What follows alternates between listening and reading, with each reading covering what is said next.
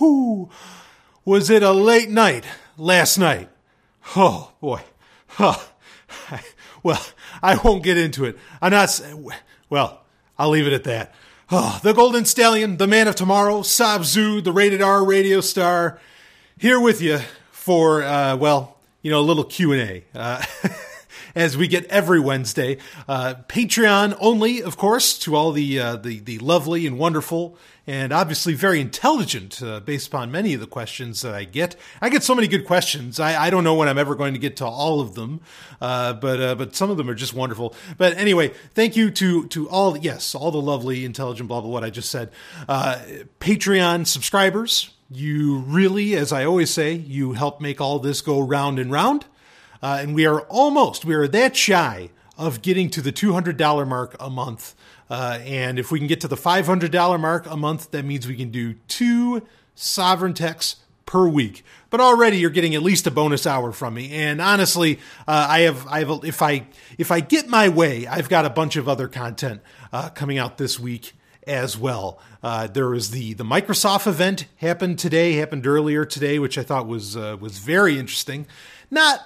It wasn't as I guess you could say earth-shattering perhaps as last year's Microsoft, kind of their hardware event, whatever you want to call it. Eventually they're probably going to call it like the Surface event or something.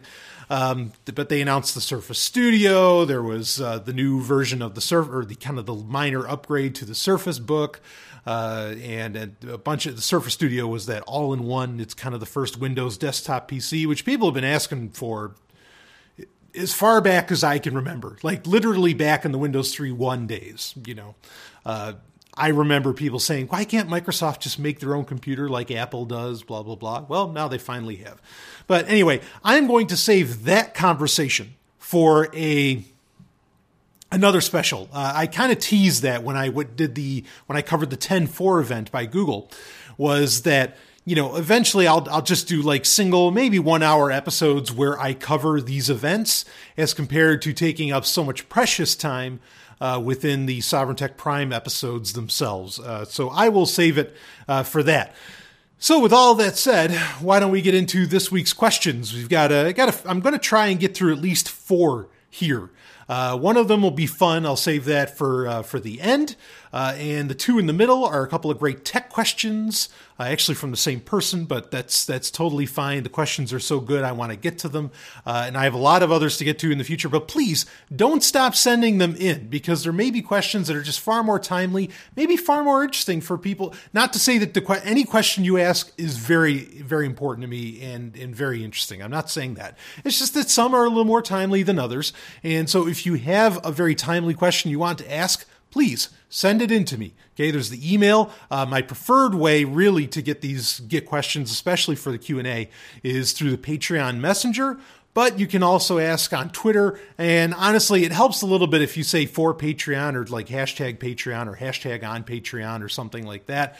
I want to say, I know that some listeners have been sharing the Patreon page alone, recommending to people, hey, you've got to be donating to this and you got to get your hands on this content. I am honored that people have done that. Thank you so much. Sharing, I've been up and down on this, on whether or not how important it is to share, or not how effective it is to share, say, shows, or to, share podcast episodes and all that with other people. I'm starting to find now that it's actually I think they are starting to realize, I can't take all these stories. I need some kind of curation, and podcasting makes for great curation. Something Brett Venat of the School Sucks Project talked about when he was on Sovereign Tech a couple weeks ago. And so I think sharing podcasts is kind of becoming like a very valuable thing to do. So if you want to share episodes of Sovereign Tech, please do. If you don't want to, as I always say, I understand why. But anyway, there's quite a few thousand of these people out there now, or, listeners, not quite a few thousand donating on Patreon, unfortunately. Though it's fine that they don't. But yeah, let's get it out there. So anyway, thank you so much, for those that do, and for those that have been sharing the Patreon page as well, saying, man, you're getting real value out of this. I really appreciate that. So let's get into the questions. Let's do this. No, I will say quickly, last week's Q&A, I pretty much spent the whole time talking about alien life in the universe and all that. Got a lot of great response from that. Some people shared some very funny content with me that was relative to it about how Drake pretty much, left out a bunch of math. Thankfully, I'm not the only one that said that, even though, I pretty much came up with that independently. That doesn't mean that people can't come up with it, at the same time, of course, or even earlier than me, and I just didn't know it. But I'm really glad that that's out there. I don't know too many people that are doing a good job of debunking the Drake equation. But speaking of that, or not debunking, but just kind of calling a little bit of bullshit on the Drake equation. But speaking of that, and speaking of sharing podcasts, one that I've been sharing, I've kind of made it a point. I've been trying to share on various social media, certain podcasts that I've listened to where an episode was really great. One of which we'll get into later in the show, that personally I consider required listening. This one is somewhat, but what I'm about to mention to you quick is somewhat supplemental. I've mentioned it on Sovereign Tech before. I said, you've got to check out this show. And this show has just gotten better. It's about 20 episodes in. I consider it required listening every week. It is just brilliant. But the Illumination Hour. Okay, now there's a link in the show notes for this Q&A episode. All right, which this would be, is this Q&A episode number 15 or 16? I lost track. But this episode number 20, Clash of Civilizations, this was so good. Now the host is Ellen Stallone. She's a young woman in college doing her thing, but obviously so brilliant. And this episode was so good. It really brought, I almost wonder if she's been listening to a lot of Sex and Science Hour and a lot of Sovereign Tech, because it felt like this beautiful culmination of so many things I've said, where looking back perhaps at some, at even maybe some tribal culture, she breaks into that and integrating that into modern, into our modern civilization, and how the idea of Western civilization, she even came out at the end and she said, it was so great. Oh man. She just comes right out and says, I am not proud to be a part of a civilization that has, that is engaged in so much death, or has been so responsible for so much death and war and so much suffering and all that. And I was just like, oh yeah, you got to listen to it. I'm not doing her any justice in what I'm saying, but I thought it was such a brilliant little it's like an hour long, but that episode 20, you got to go check that out. I thought her presentation was phenomenal. Every episode she's done is great. She even did an episode about alien life and kind of broke down the Drake equation and even mentioned the problems with that. And she also said, independently, she said, look, it's a good, we're probably not going to be leaving the solar system at any point, as humans. And I was like, yeah. And she's obviously a huge Star Trek fan as well. So anyway, you got to check it. The Illumination Hour, Ellen Stallone, she's phenomenal. I mean, she is absolutely phenomenal. So there's a little recommendation for you. I'm probably going to make a couple recommendations throughout this episode, but people seem to like my recommendations. So good. I'll give you some. Anyway, let's get into a couple questions here.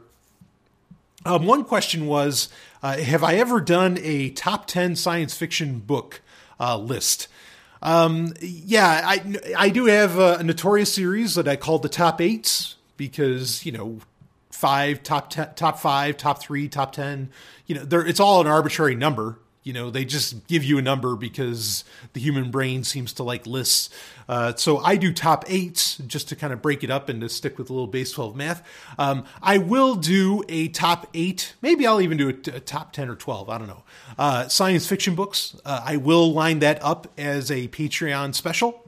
So that, just to let you know, that's on the way.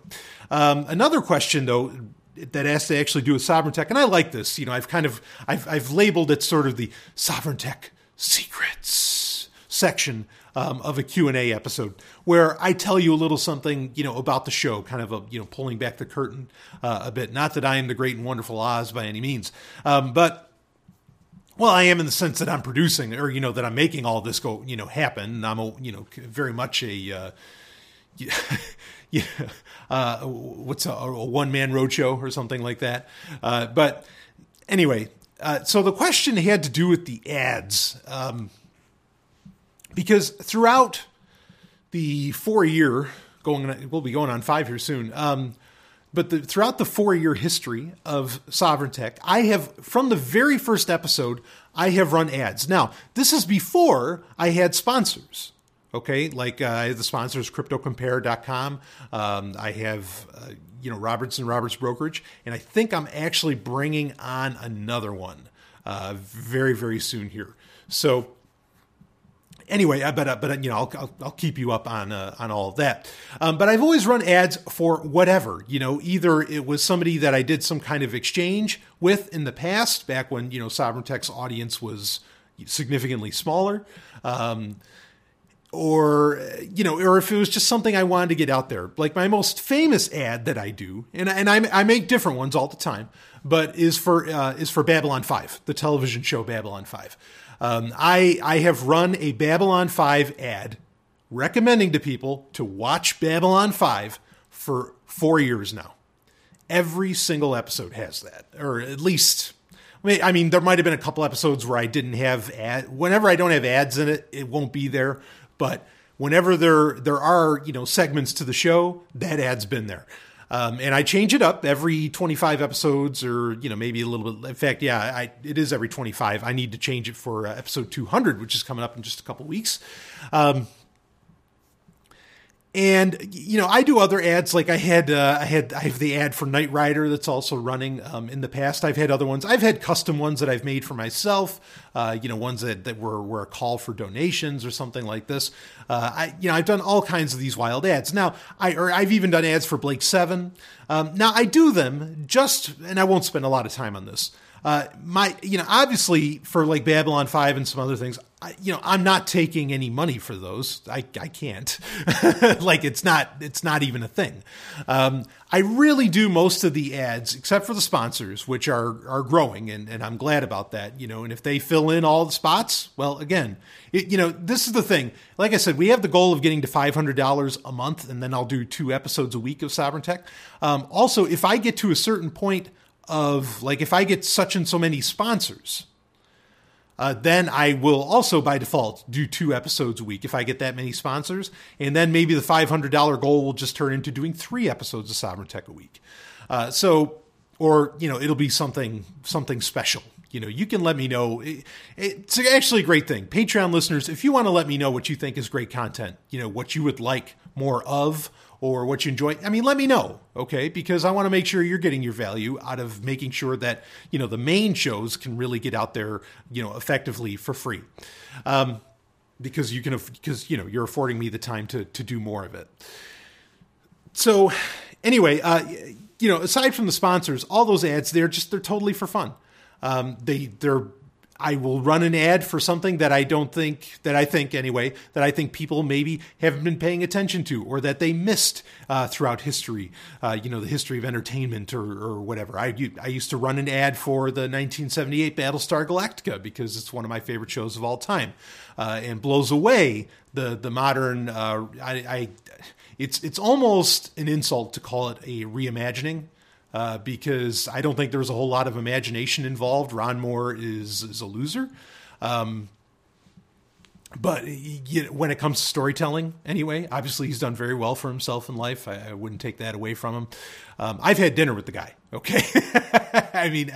I know just how much of a schmuck he really, he is when you kind of corner him on stuff. He annoys the hell out of me. But anyway,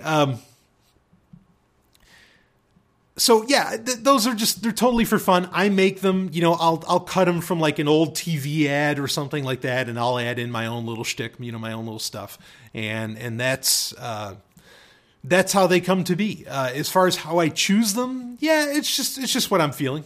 It's like whatever I feel like plugging. The Knight Rider ad actually that I've been running off and on as late is pretty timely. Because I just found out, and I'll mention this on the Sovereign Tech Prime episode as well, that Justin Lin, who is the director of Star Trek Beyond, and he's also been the director and kind of the driving force, no pun intended, behind the recent Fast and the Furious movies, which I love. They're my ultimate guilty pleasure. And he is making a Machinima, which is kind of a CGI series, of Knight Rider now, apparently. And I couldn't be more excited. I think that's fucking great. Now, I hope it's a sequel series. I don't see any reason why he has to do a complete reboot, especially when it's not a live action series, so you don't have to worry about the age of the actors. I mean, just do a sequel. So we'll see how that shapes up, how that works out. But anyway, I'll talk about that more in Sovereign Tech Prime. But anyway, it's just, I'm glad that I have the Knight Rider ads running, because they're running long before anybody had any fucking clue about this reboot. And, it allows me to say, no, I liked Knight Rider before it was cool again. Which I'll tell you, on a personal level, like I spend, and maybe it's just something that I learned out of high school, because, in school, people always accuse you, oh, you're on the bandwagon, oh, you're only this. Well, I'm never on the bandwagon. I'm always way ahead of the curve on everything. And I spend a lot of time making sure people know that I'm not just liking something because, oh shit, it's new, or it's what everybody's talking about. In fact, I almost make it a point to not talk about what everybody else is talking about. That may be why Sovereign Tech is doing so well, because I do the exact opposite of what everybody else does. So anyway, that's the deal with the ads. Again, for the classic stuff, for the sponsors, yeah, those sponsors pay. For everything else, yeah, I mean, it's just for fun. It's just to fill it in. And I've had them as placeholders because I knew eventually Sovereign Tech, I can't say I knew 100%, but I was very confident in my ability, to get Sovereign Tech to the level to where there'd be, thousands and thousands of listeners, and that, companies, businesses, whatever, would see the value in sponsoring and advertising on the show. Like I said, it wasn't 100%, but I was very confident of that fact, that would end up happening. Just like when I knew I started pushing hard for Patreon and creating exclusive content, I knew people would see the value in it. And now we're a few months in, people have seen the value in it, obviously, because they're sticking with it. And thank you for that. So, in fact, I'll let you in on a little something that I'll be releasing in Patreon, but it'll also be available for free. I was a guest on a podcast earlier this week. It was actually on Monday on a Nathan Frazier's show, who's a really good guy. I like the guy a lot. And he's a listener of Sovereign Tech as well. But he runs his own podcast called the Anarchopreneur Podcast. I love that word, Anarchopreneur. That's so good. But anyway, I was on there and we were talking about personal branding. And, I made the point very clear. You've got to be confident. You've got confidence, real confidence, not the fake it till you make it bullshit that I get sick of. Real confidence in that you know exactly what you're talking about. You know exactly what you're doing. You have absolute control of your faculties of what's going on, which I do. I post my show. I design my website. I do all of that. Everything is under my purview. Okay. Everything is under my direct control. I don't rely on anybody else. That's not to say there aren't advantages to having a team. There is. And maybe someday, I could bring other people on to do certain things for the show. Like I know Brett Venat has people that works with him, which is great. But as it stands, I mean, like to get it to this level, I knew I had to be absolutely confident in everything I am doing. And that's how you start a personal brand.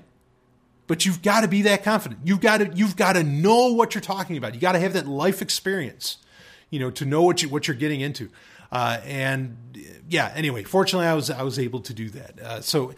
But yeah, anyway, a lot of people, email me and say they love the little fun ads that I do and they recognize them for what they are. Speaking of the Babylon 5 ad, I have a tally of how many people have messaged me or emailed me and have said that they started watching Babylon 5 and they loved it based upon my, just hammering it home every single week on people. In that list, let me look it up. So I know it's above 200. Okay, we're at about 227. Okay, so no, that's an old number. 243. Okay, there we go. 243. So we're up to 243 people, which granted out of, thousands of listeners, of course, granted a lot of those thousands didn't add up until the past couple of years, but 243 people have said, oh yeah, I sat through, a 5-season show with a bunch of movies and all that. just on my recommendation. So thank you. So the ads work, even when I'm not, the only payment I get out of that is that I know the human race still has some taste and that people can recognize great content when they see it. Maybe there's 1,000 people that watched it and they're like, oh, this is shit. And they couldn't get past the first or second season, unfortunately, because you got to do that with Babylon 5. You got to get to that third season. That's when all the magic happens. But whatever. Anyway, I'm glad, the 243 people, that have watched it. Awesome. Good for you. Okay. I wasted 20 minutes on all that. I'm talking about ads and all this shit. Let's get into the questions. I apologize. All right. Cause you're not here, you're not here to listen to me, blow smoke up my own ass. Right. I mean, if you wanted to blow smoke up someone's ass, just buy them a Note 7 or something. Right. Ooh. Okay. So here's a question. Do you think if AI surpasses human intelligence, AI being a reference to artificial general intelligence, it's important to be that particular about it, AGI, surpasses human intelligence in most areas, do you think that humans can enhance their intelligence with cybernetic tech to catch up with AI's intelligence? Now, this is something we've talked about somewhat in the past. On Sovereign Tech Prime episodes, okay, on the main episodes of Sovereign Tech, we talked about how, there's this idea of intelligence augmentation, which is IA instead of AI. And this is a thing. This is something that people really are working on. It is absolutely, very much a reality. Now, before I get into intelligence augmentation, I have something I want to recommend, and that is I listened to a podcast this week. It was actually Triangulation, which is off of the Twit Network. I can't handle a lot of the shows on the Twit Network anymore. They're very tough to listen to because it's kind of a clusterfuck at times where I don't know. I feel like they ignore a lot of elephants in the room, and I know they walk a line of not wanting to become political, but. Well, anyway, but Triangulation, it was episode 270. There's a link in the show notes for this episode of Patreon. Okay. And they had Jerry Kaplan on, and Jerry Kaplan this is a guy that, he has been he has been so knee deep in Silicon Valley for so long. He is an OG. Okay. If there's an original gangsta in the tech world, he's one of them. He is just a classic and has been involved in so many startups over the decades, not just the .com bullshit, long before all that. This guy is absolutely the real deal. He's been involved in it really since the 50s. He just a class act. And he's been, especially with artificial intelligence, he's been there with, along with kind of a personal hero of mine, Marvin Minsky, very, very much involved with them. And so his perspective, when they did this interview, it was like nothing you've ever heard before. Listening to Jerry Kaplan talking to Leo Laporte on Triangulation on episode 270. I want you to listen to this. It's maybe a little over an hour of a podcast. It is the most important hour of a podcast if you are interested in the subject of artificial intelligence, particularly AGI. Okay, you need to hear this episode. I mean it. You need to hear it. All right. If I have to take it and include it in, and play it in its relative entirety in a Sovereign Tech episode to get this information across to people, I fucking will. So you might as well just listen to it now, and maybe give me some feedback on what you thought about it.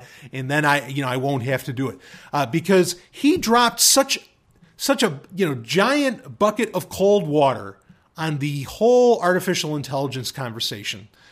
It was beautiful. I'll sum it up a little bit, but his point being is that when any news story talking about artificial intelligence right now, is just out of touch with reality, is his point. He says, we're not there, which touches on something I've been saying for a while on Sovereign Tech in the past few months. Okay. Now, I've been on a bit of a roller coaster as far as, artificial intelligence. Okay. But one thing I've been saying lately is that, look, Marvin Minsky, these guys back in the 50s and 60s were saying, oh, in 5 years, we're going to have a computer that can think like a human.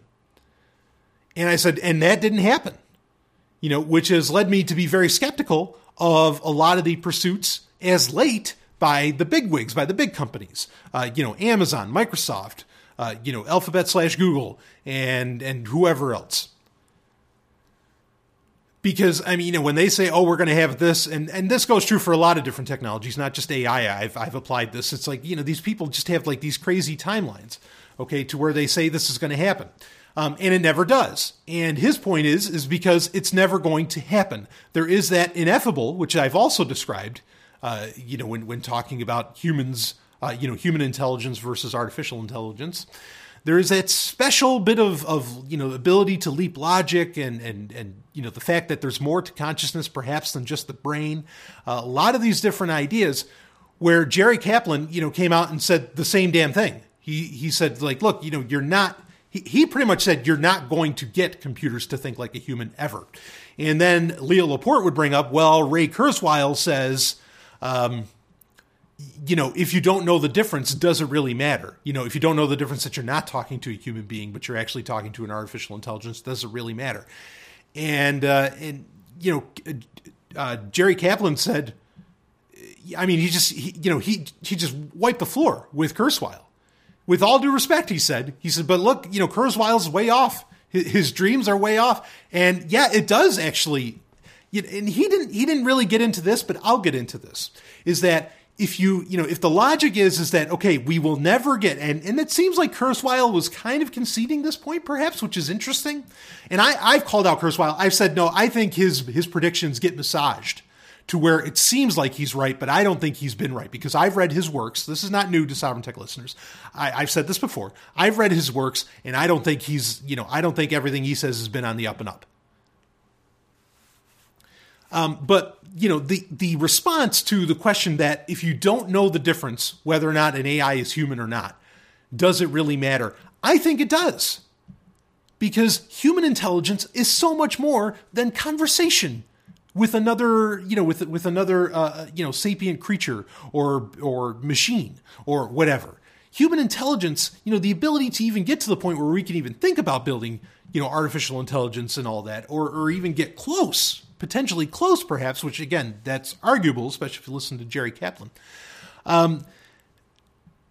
is because of this incredibly, I almost want to call it fragmented logic, but I feel like that term would have a that has a negative connotation when I mean it in a very positive fashion, meaning that we don't always, the human brain doesn't work. I've said this many times. It doesn't work A, B, C, D, E, F, G. The human brain can go A, D, C, M, F, X, T. It can skip around. And that's how humanity comes up with such incredible things. That's how art happens. That's how creativity in general happens. We don't want our brains to think like Google organizes information because that is incredibly inefficient when it comes to making quantum leaps in whatever we're doing. And that's how we evolve so fast, right? Or, not how we evolve, but I guess how we, technologically evolve, perhaps is the way to put that. Or even, perhaps culturally evolve, or, all these terms have problems. But I think you take my meaning. So yeah, it does fucking matter, Ray Kurzweil, if you can tell the difference. Or, or if you can't tell the difference. Even if you can't, it still matters because that AI is never going to be able to do what we can do. So it becomes a huge question. I'm telling you, please listen to this episode. In fact, he even got into the transhumanism stuff. Oh, there were some great lines in it where he said, they're talking about, well, what if Ray Kurzweil says we just upload our brains into a computer? And just Jerry comes right out and says, we're so much more than that. He says, look, you're not going to upload grandpa into a computer. Grandpa's dead. That's not grandpa. You got to hear his rationalization behind all that. It was fucking brilliant. So now, like I've said, I've been on somewhat of a roller coaster as far as this goes. I've had times where I think, actually, maybe artificial intelligence has already been here for a very long time. And I've laid out various theories on that, as to why I think that may be the case. But I never had a whole bunch of solid evidence on that fact. But lately, I've been more on the side of that no, they're failing. They're not doing it right. It's screwing up. And one of the things that Jerry Kaplan brings up, which is also a hugely important point, is that even when you walk into the halls of, say, Google, Amazon, Microsoft, Apple, whoever's working on artificial intelligence, and you walk into the developer rooms and you ask these guys who are supposedly making what do they call it? Machine learning. That's like their new term for it, for what's supposedly artificial intelligence, blah, blah, blah. They will tell you, no, I'm not working on an AGI they're not. Like, they can show you, look, this is not what he says, I think the guy next door is working on that, because the PR teams for these same companies are like, we are building AI, right? But then you actually ask the people working on the stuff, they're not working on that at all.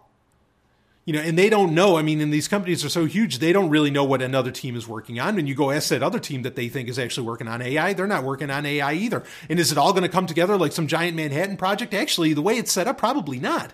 Especially in some companies like Microsoft, where these teams don't communicate very well. So there's no way that's actually happening. So I'm starting to lean more in the direction myself that AI is just a thing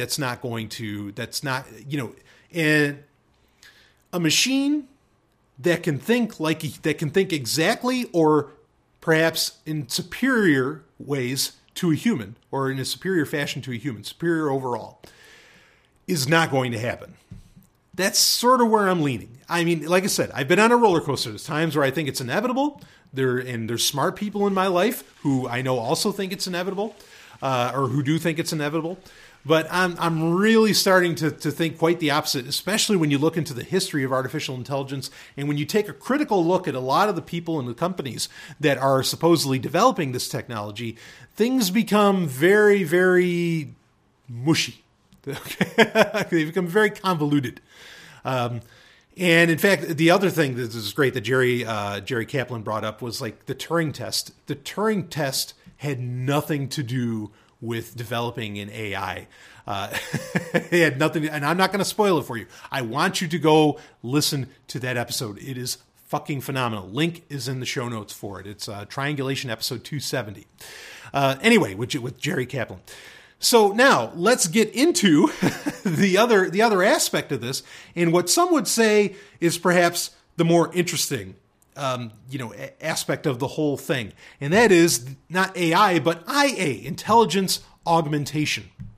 Now, like I said, this is something that has been talked about somewhat briefly on Sovereign Tech before, and there are a lot of concerns of very real dangers of enhancing the human brain with various technologies, cybernetics, whatever it ends up being, to do that. And I mean, some of the concerns come down to kind of similar concerns to eugenics. Not so much that not so much that the eugenic program is, say, sterilizing human beings, but in the idea more of like, if we were to take a Star Trek reference, perhaps, or an analogy from Star Trek, would be, you'd end up with a Khan Noonien Singh, okay, where, the classic line from Mr. Spock, superior ability breeds superior ambition. And that becomes a big question. Like, is intelligence augmentation, is, this going to create something far more terrifying than an AI? Because humans come with various traumas and failings, from birth. And are those going to get expressed through new abilities that could really harm, millions, if not billions of people? And that's a legitimate concern to be had. The other concern is these new technologies of intelligence augmentation, are they going to be only something for the elite or the super rich? And then are they going to, just treat everybody else, all the quote unquote, maybe the normies or whatever, or the non-enhanced, are they going to treat them like slaves? Which some would use the argument that they already do, but whatever. Okay. And what happens when this technology comes out and there's still governments, and our government's going to have ultimate control. Who controls the cybernetics?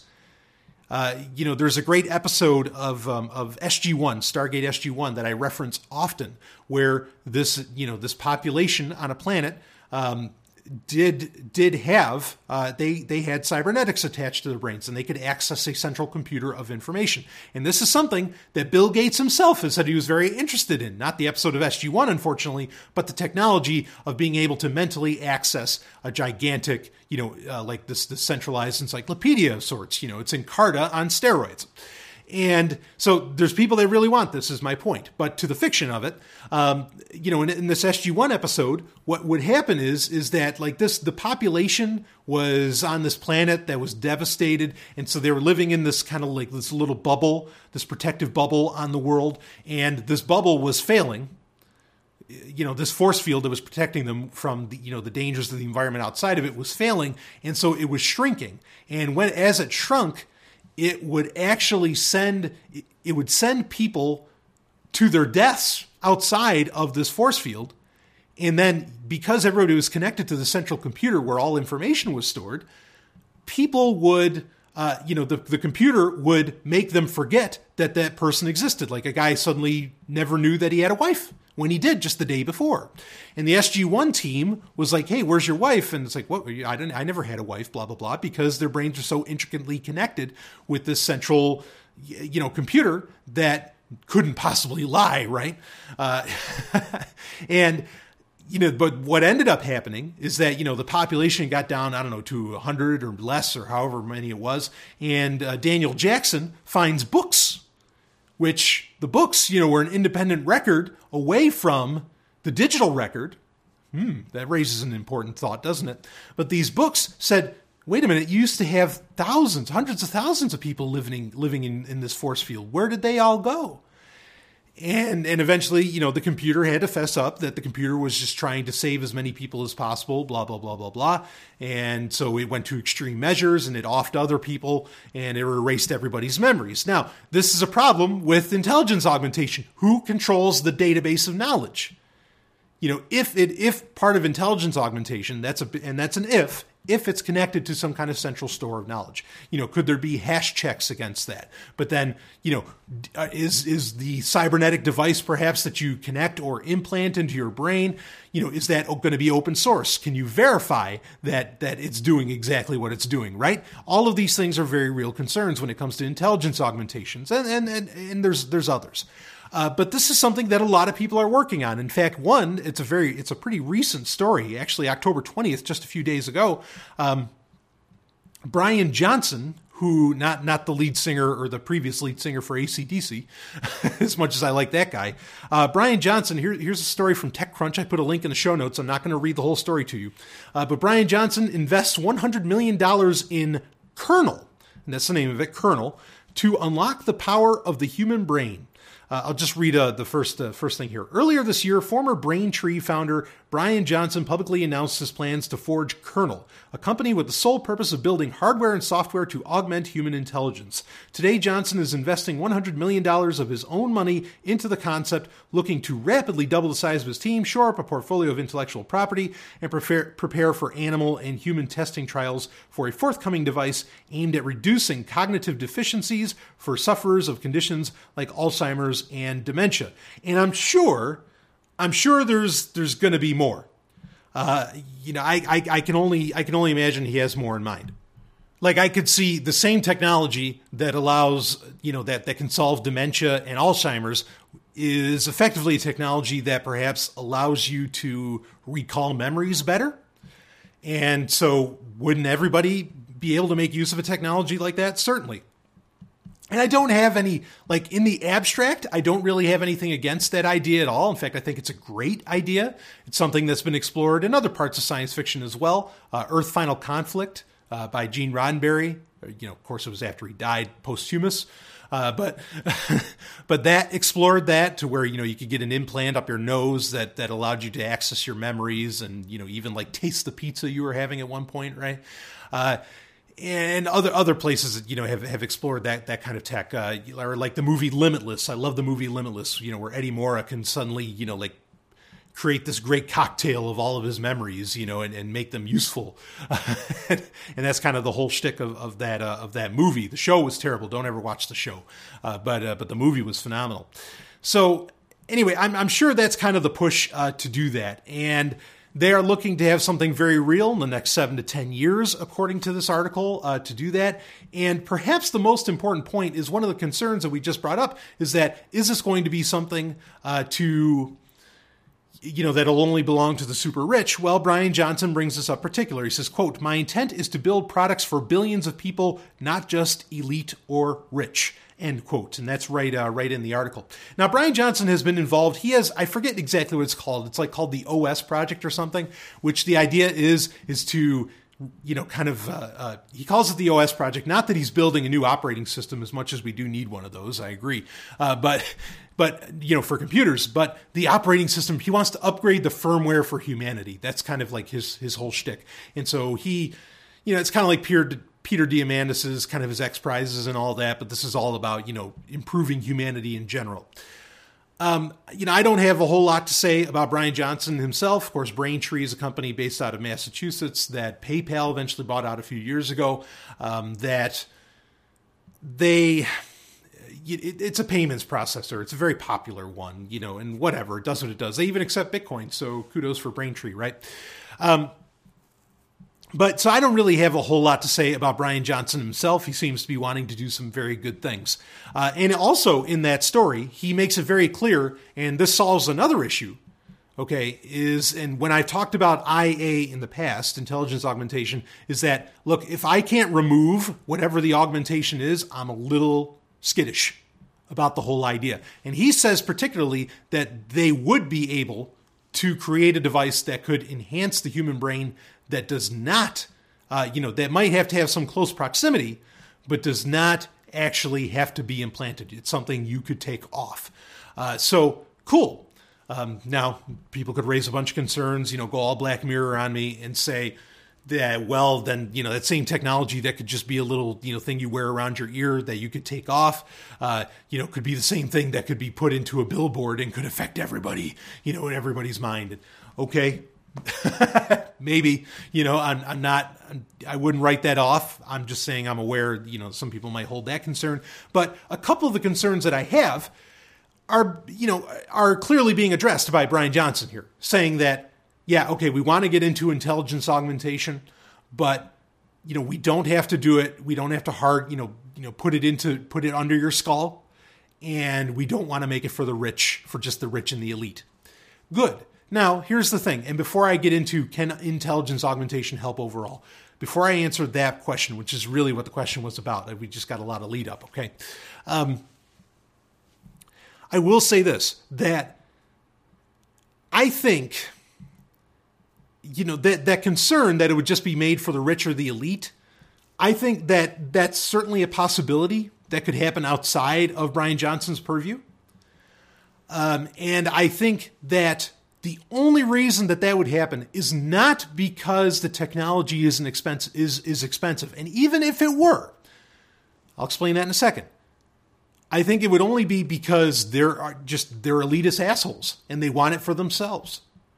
And they want everybody else to be inferior. That's the only reason for this, because otherwise it doesn't make sense. Even if it were the most expensive technology in the world, it makes more sense to raise the, and intelligence is not IQ. It's a whole bunch of different factors. That also comes up in Jerry Kaplan's podcast, where he debunks the whole notion of IQ, which I've told you is bullshit for years on this show. And yet a whole bunch of other anarchists say, oh, we're so much smarter now. IQ's blah, blah, blah, blah, blah. Fuck it. All right, but here's my point. Is that, I'm not talking about raising IQ, but just like the ability to use the brain better. Okay? I'm not talking about IQ. The ability to use the brain better. Why would you not give that to every single human being on the planet? Because one of the problems in the world is that everybody's fucking stupid. That society is built for the average. So get rid of the average.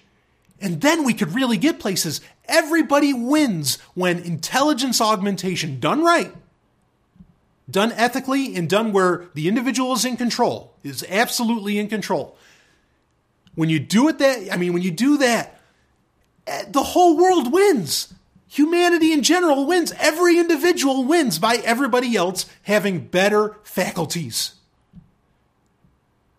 It is dumb to only, like the irony of the statement, but it's true. It is dumb to just do intelligence augmentation for the few. It is dumb. It doesn't economically make sense. What makes economic sense is to raise the ability of every single human being. That makes economic sense. To raise the ability of the few, of the quote-unquote 1%, or, whoever, to raise the ability of Larry Page, to raise the ability of, of all these other slapnuts. No. And just them alone? No. Everybody? Yeah, that makes economic sense. And in fact, it's kind of telling that there's not a whole lot more money. This is like, when you read about how Brian Johnson wants to do it. Now, either there's some scientists that we don't know about, some scientific cabal, secret scientific cabal that we have no evidence for, but that already figured out that that's not possible.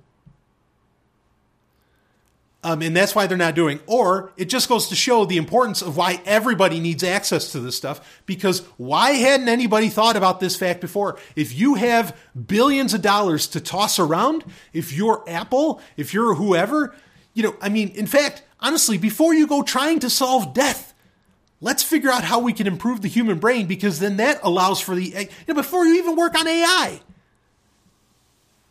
Let's improve the human brain in this way.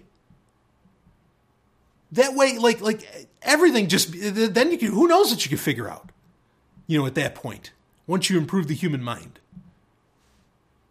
Now, you want to be careful. There's dangers, but I think it's worth looking into. I think intelligence augmentation, as long as it's something that is optional and can be removed, which Brian Johnson with his kernel project said is is the goals. Yeah, let's do this. Let's work on it. I think it's a great idea. And why every business in the world isn't putting a shit ton more money in it than just $100 million? This should be a $100 billion idea that's getting worked on. So I'm glad somebody's at least looking into it. And unfortunately, there are governments out there. I don't know if hooking up everybody to some, IA device is going to make them realize, holy shit, we don't need governments. Governments are unethical. That'd be nice, but we got to be super. But it all just raises the point. You got to be super clear on who has control, who has real control of, say when these IA devices ever come out. Is it going to be the individual, or is it even some company? Even if it's some company, I wouldn't fucking trust it. Now, to get to the abstract of the actual question, yes, let's say that artificial general intelligence, let's say that the great fears were going to become a reality, that, we're going to end up with Skynet or something like this. Could intelligence augmentation on a human compete with artificial intelligence? Absolutely. I cannot see why it would not. I guess maybe one of the concerns is that if that's sort of the goal, at what point does the human brain stop being at what point does the human stop being the human and it just ends up becoming the artificial intelligence? If the goal is to beat this artificial intelligence at its own game, that's a real concern. But yeah, I absolutely think, and in fact, there might be ways to where, like the human brain could be a far better foundation than any selection of silicon parts that could comprise an artificial intelligence computer, or whatever. So yeah, I am fully on board that could be a reality, now, but of course, that intelligence augmentation could help us combat, the AI, or, like a malicious AGI or something, or just an AGI with a greater intelligence. Now, all that said, as I've said many times, is one of my favorite sayings: artificial intelligence is no match for natural stupidity. And I know that sounds funny, but it's true. I think it's absolutely true. That like I talked about, those leaps, those quantum leaps in logic that humans can do, can outwit, in my opinion, any artificial intelligence devised. Just by its very nature. Because you would get to Z, because a computer just, like, this is like the human brain does parallel processing, right? And how computers do scaling processing and all that. It has to go in order. A computer has to think A, B, C, D, E, F, G, H, I, J, K, right? As to where the human, like I gave the example, the human can think A, E, B, X, N, P, it can skip around and thus can get ahead of the linear track.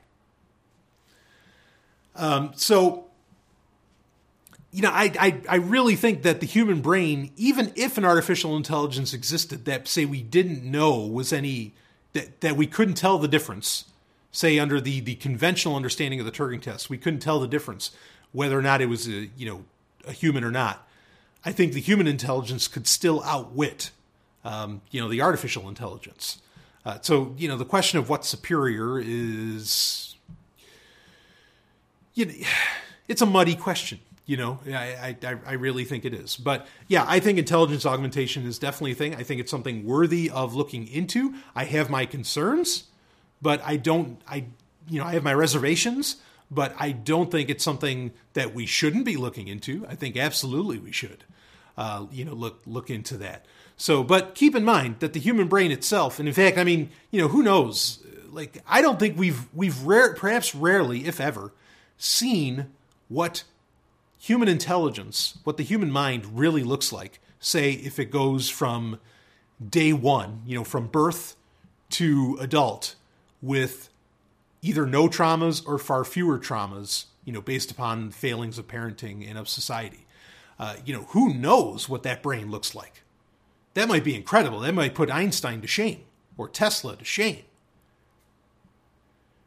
So, there's questions of, I think it's a very real statement to say that the human brain has yet to even reach its actual potential. Like we've never seen it. What a great human mind, perhaps what a truly great human mind looks like. And maybe AI could never beat that. Really.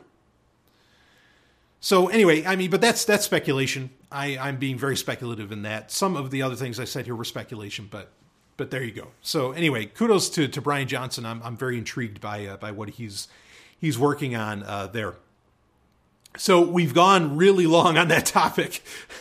So I don't know if I'm going to be able to get into the other question. I guess I could just start touching on it. The other question had to do with, let's see here. Do you think phasing out servers, particularly root DNS servers, would mitigate a lot of security issues occurring on the internet? Okay, I think I can get into this one pretty quickly. I talked about this at the beginning of episode 198 of Sovereign Tech that just came out this past Saturday. I didn't touch on this so directly, but this is obviously a reference to the internet outage of October 21st, 2016, where Dyn, the company Dyn, out of Manchester, New Hampshire, my backyard, Silicon Mill Yard, that's what they call Manchester, the Silicon Mill Yard, that they got DDoS attacked by a bunch of Internet of Things to be hacked devices. Internet of Things devices.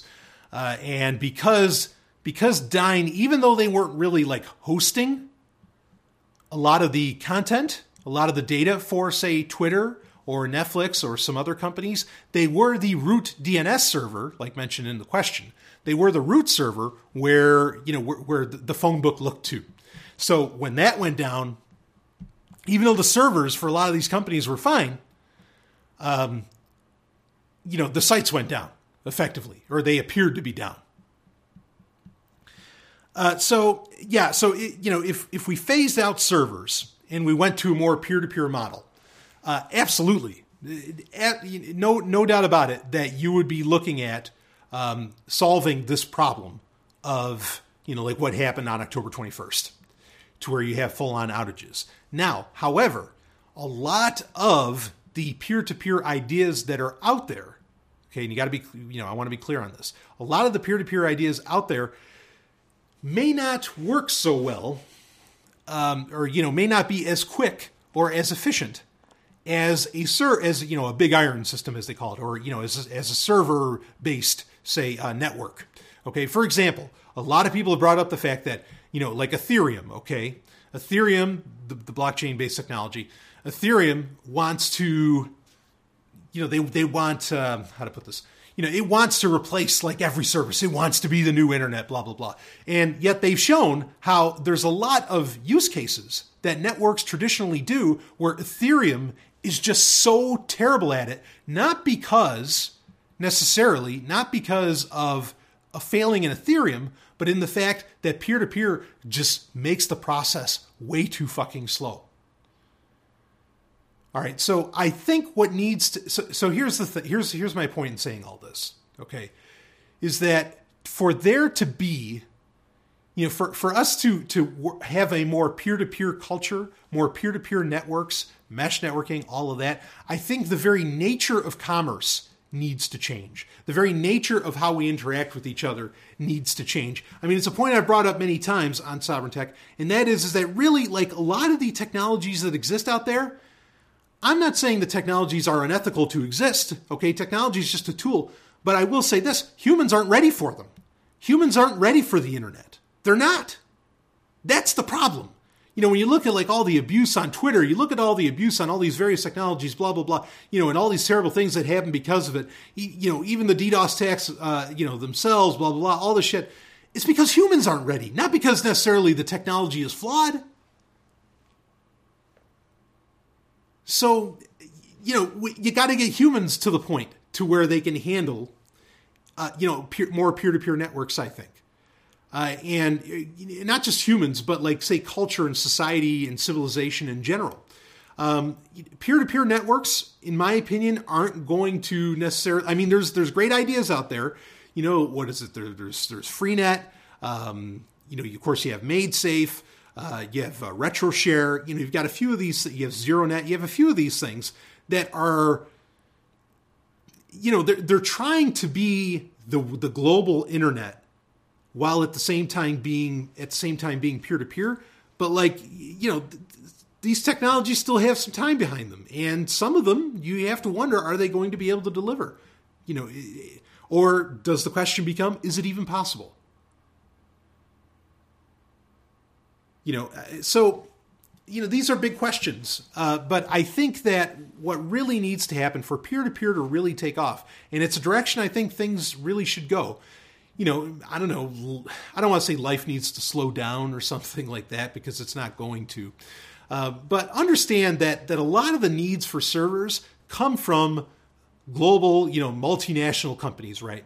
But I repeat myself. It comes from it comes from these giant things where, you have people working all over the place, and there's these, thousands and thousands of person teams and all this shit, right? That's where that comes from. Now, here's the big question, is that, and of course, we, on Sovereign Tech, we come from the anarchist perspective. If we were in a world without governments, could gigantic quote unquote, multinational, or global, I should say, because then there wouldn't be nations if there weren't governments, right? But could global companies even exist? Global 100,000, employee companies even exist? Could Google exist? Could Microsoft exist? Could Amazon exist? Could Apple exist? I would argue no. Because most of those companies only exist because they lobby out their competition through government, through the use of government. Okay, they make it difficult for, say, the local guys who, really, I mean, for example, okay, now something that we rip on a lot here is Arcade City, okay, and I don't mean to beat a dead horse, but one of the ways that they were showing that they kind of tricked people into thinking that there was actually an idea here, or that there was some kind of potential success available, was in Austin when Uber, in Austin, Texas, when Uber and Lyft were banned from the city. People started a Facebook group under the name Arcade City, and they started booking rides through Facebook, through this Facebook group, all right, in Austin. Now, and it was very successful, and it worked wildly. Okay, but understand that really Facebook was just kind of the facilitator, but just some local website, or even some local, honestly, if it was back in the 90s, some BBS could have just cropped up. and could have done the same job. What was really successful wasn't Facebook. What was successful was, was the fact that there was this localized business that could respond quickly, by the second to, the changing legal landscape in Austin, Texas. So that's the thing. So like, what's success? Uber's not successful in Austin. This Facebook group honestly is. All right. And it's not even Arcade City. It's not the app at all. It's just this fucking Facebook group that, where you could set all this stuff up. So that's my point, is that, if these big companies were, and it might sound contradictory based upon the fact that government is what's keeping Uber out of there. Okay. But if these big companies didn't have such a stranglehold on their markets due to usually the government siding with them because of lobbying and all this, then local businesses would wipe the floor and would not only wipe the floor, but could change with the times at any given second and just adapt so quickly, adapt way better than Google or any of these other companies could even dream of doing. In fact, most people admit, or Google will even admit that they suck at local. Why? Because they're this giant fucking global company. They can't do local very well. They only hold on by the fact that they have so many goddamn lobbyists and they have such a great relationship with governments. As to where, you could create like this very quickly, you could create a local map, and then people could have certain like an intersection of how you would access those maps or something like that. And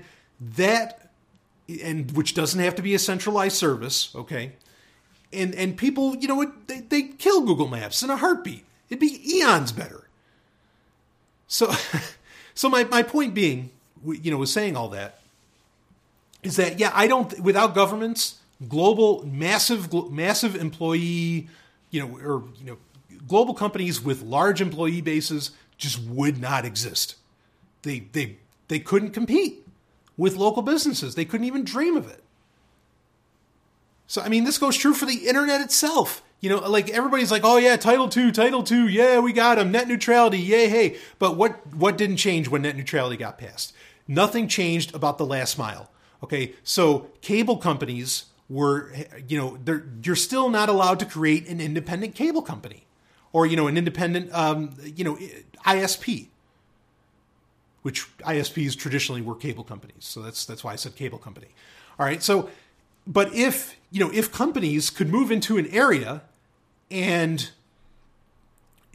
without having to worry about the government getting involved in all that, and they could lay down or use alternative technologies like maybe Li-Fi, which is laser-based internet. Like if somebody could come in and set that up and then they connect it at a certain point or whatever. I mean, Time Warner wouldn't stand a chance. AT&T wouldn't stand a chance. But no, they lobby the, local municipalities and then, of course, the federal government and all that to where they get to keep control, of the infrastructure of the internet. All right. But again, if there was no government, these companies could, they're not going to have the force of, they're not going to have, violence to back up their quasi monopolies. So that's the thing. For peer-to-peer to really work, I really do think that you either need to ignore a lot of those big services, or you need to ignore government, or you need to get rid of it and allow, the market to take shape. Because honestly, I think the market would, the internet infrastructure as we know it would automatically become peer-to-peer if there wasn't, some kind of government interference. Much like it was in the 90s, where there wasn't a lot of interference and BBS systems, bulletin board systems, were popping up everywhere. They didn't need any special papers to do anything. They're popping up all over the place. They were their own little internets. Each BBS was really its own little internet. Okay, and it just used the infrastructure that was around to be able to do what it did. And I think if you got rid of a regulatory environment, which is what a government is, you would end up with the same damn thing all over again. So we already have a historical example of how this shit would work. So anyway, that's my whole thoughts on that. Is yes, getting away from servers could make that a reality, but really you're not. I don't want to say they're tied. You can build peer-to-peer systems and ignore people. In fact, that's one of the primary goals I try to push on Sovereign Tech. But understand that getting away from servers, like to where Big Iron is really no longer needed at all, requires somewhat of a different world than we live in. And I think it, to some degree, I think it can happen. In fact, I talked about it on episode 198 of Sovereign Tech, where I said that, I think New Hampshire needs its own internet. Well, that's kind of part of this whole situation, because then you could go peer to peer, and you wouldn't be so reliant on the our server based internet as it is. So anyway, enough of that. All right, I'll get into the last fun one here, and then I got to stop. I got shit to do. So the question was pretty much, it was, I talked about, was it last week that I got in? Yeah, I think last week I might have talked about the whole music thing, how I didn't like Nirvana and all that, and how I like my music to be about sex and everything. And pretty much, I had people ask me about my favorite, what my favorite band was of all time. I had a few questions kind of similar to this. There is a Sovereign Top 8. I mentioned those Top 8s earlier. There's ones where I covered a bunch of different heavy metal bands. And there's even one where I covered a bunch of just like regular rock music, I think, or, regular pop music. And in those, I cover a lot of my favorite bands. But to answer the question very simply, my favorite band of all time is Kiss. It's been that way for a very long time. The first song I can really ever remember learning, aside from, the more nursery rhymish stuff. The first, modern song, I guess you could say, that I ever remember learning. Now, I was born in 1981. I remember at 6 years old learning the lyrics to Crazy Nights, which was off of the the titular Kiss album, Crazy Nights. It's the first track on there. I mean, like, I knew the whole rap that Paul Stanley put out. And it just sticks with you. There was a while where maybe I would have said more Motley Crue or maybe Bon Jovi were my favorite bands. But Kiss really just takes it all. They just stand an absolute cut above. Obviously they have history on their side, they're the number one gold record band. Not, maybe that doesn't even mean a whole lot anymore. Or no, it doesn't mean a whole lot anymore. Gold record selling band, in American history, they're just behind the Beatles. I mean, Kiss is a big fucking deal. And a lot of their albums went platinum too. So, just the music is so, and understand when I say my favorite band is Kiss, I am way more of a non-makeup era Kiss fan. I like I like Kiss with the makeup too, but I am that rare fan that thought their best work was from, like 83 to 93. Like, there was that decade of decadence, not to take anything away from Motley Crue's Greatest Hits album, but, from Lick It Up, really, I like to count Creatures of the Night in that, because Ace really wasn't involved in that album. But from Creatures of the Night, which wasn't 83, but from Creatures of the Night all the way to Revenge or Carnival of Souls, which that goes beyond 93 as well. That was 95. From that era, I think is just so good. It is the best music perhaps ever produced by human beings. It is so much fun. It covers in my opinion, the entire human condition: sadness, happiness, sex, lust, all the good stuff. Okay. I think it's phenomenal. That's my favorite. As far as like my favorite Kiss album, oh boy. It's a toss up between Revenge and Asylum. I think Asylum is such an underrated Kiss album. But I love it, track for track. Even the cheesy stuff, like, even Gene Simmons' Trial by Fire, I thought was a great song on there. But Revenge is such a solid fucking album. Like, boy, if they stuck with that sound was so raw, so heavy, so, yeah, you felt it in the genitals. Whatever erogenous zones you have, you feel that album. Revenge is so fucking good. In fact, I remember seeing them play it play some songs from it when Alive 3 came out, which is also my favorite live album by them. But when Alive 3 came out, and they were on the Arsenio Hall show, man, that shit was good. I mean, they were hungry when they played that album. That was crazy. I don't know what got into them. Not to say they ever lost their hunger necessarily, but they, because the album before it, Hot in the Shade, is also, just a great album. But Revenge, like, it's like they were a bunch of 20-year-olds on stage, but they weren't. They were, in their 40s or however old they were at the time. Just great stuff. So yeah, Kiss is definitely my favorite band. I mean, like with me, no answer is really that simple. Like, now, who's my favorite, single musician? Who's my favorite artist? Well, I got to give that to Michael Jackson, but he's not really a band. Michael Jackson is just, that's not news, I think, to anybody. I talk about Michael Jackson all the time. He was the king of pop. He was the greatest. There's no, in my opinion, no question about it. So anyway, there's the answers to that. Yeah, Kiss takes them all. I mean, they're so good, and they have such, man, like part of their whole trick, their whole shtick, their whole magic is that they are bigger than the music. That is so important. And it's something, admittedly, full disclosure, because you're going to hear that episode about personal branding. It's something I try to do with Sovereign Tech, where, I am bigger than the podcast. I try to be bigger than the podcast. I'm not saying me personally. I like to say, kind of the abstracts around, what I'm looking for in life, and anarchism, and what Sovereign Tech, what gets talked about on there and all that. Those abstracts, are bigger than the podcast, I like to hope. And actually, with the video game company, they are. In fact, I'll announce this, October 25th. First off, I should say this is getting released on October 26th, but on October 25th is the 210th birthday of who I call my schoolmaster in anarchism, that being Max Stirner. Happy birthday, Max. As I said, I'm very social media. Don't worry, some of us are still calling out the spooks. That including myself, and I've recommended Max Stirner's Ego in Its Own. Whenever anybody's asked me the question, not my favorite band, but what I think is the best book on anarchism, I always say that is the text to go to, is the Ego in Its Own by Max Stirner. So happy birthday to Max Stirner. Also October 25th, happy birthday or anniversary to Tomb Raider, to Lara Croft. 20 years this year. So in 1996, I remember, she came out on, what was it, 3DO, PC, and the PlayStation was really where she owned it in that year. And I mean, wow, I'm a huge Tomb Raider fan. I every Lara Croft game that comes out, I play.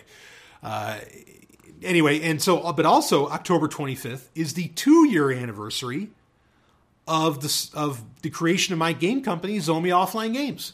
So, which, we have 2 games under our belts. There's Hypercronius and Ninja Trek, and a third one is on the way. Hypercronius 2 is coming, and it's coming very soon. I'll put it to you that way. Okay, I don't want to give you like a super hard date and disappoint. I'm just going to say that it is coming very, very soon. It's coming along very nicely. That's enough. That's enough for this. So lots of celebrations to be had. Certainly, Max, good old Max, Lara, and Zomi Offline Games, the great and powerful Zog. Woo! But enough of that. I think this episode's gone on long enough. Again, thank you all so much to all of the patrons, all the Patreon subscribers to Sovereign Tech. You really help all this happen, every single bit of it, and it means the world to me. So, Carpe Lucem, everybody. I'll see you on the other side. Got a new Sex and Science Hour coming out. Oh, did everybody love that season 3 premiere? and then we've got, things are going to get crazy on Sovereign Tech this week. Yeah, I'll see you then. Woo-hoo.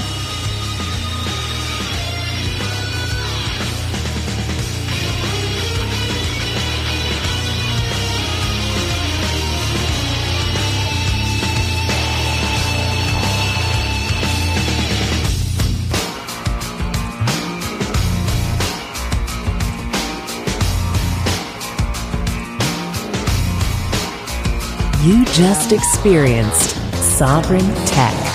Go to sovereigntech.com, that's SOVRYN tech.com, and connect with us there. Find links from today's show and catch our podcast feed. Sovereign Tech is Copy Heart. Copying art is an act of love, and love is not subject to law. So please share the show however you like. Welcome to the evolution.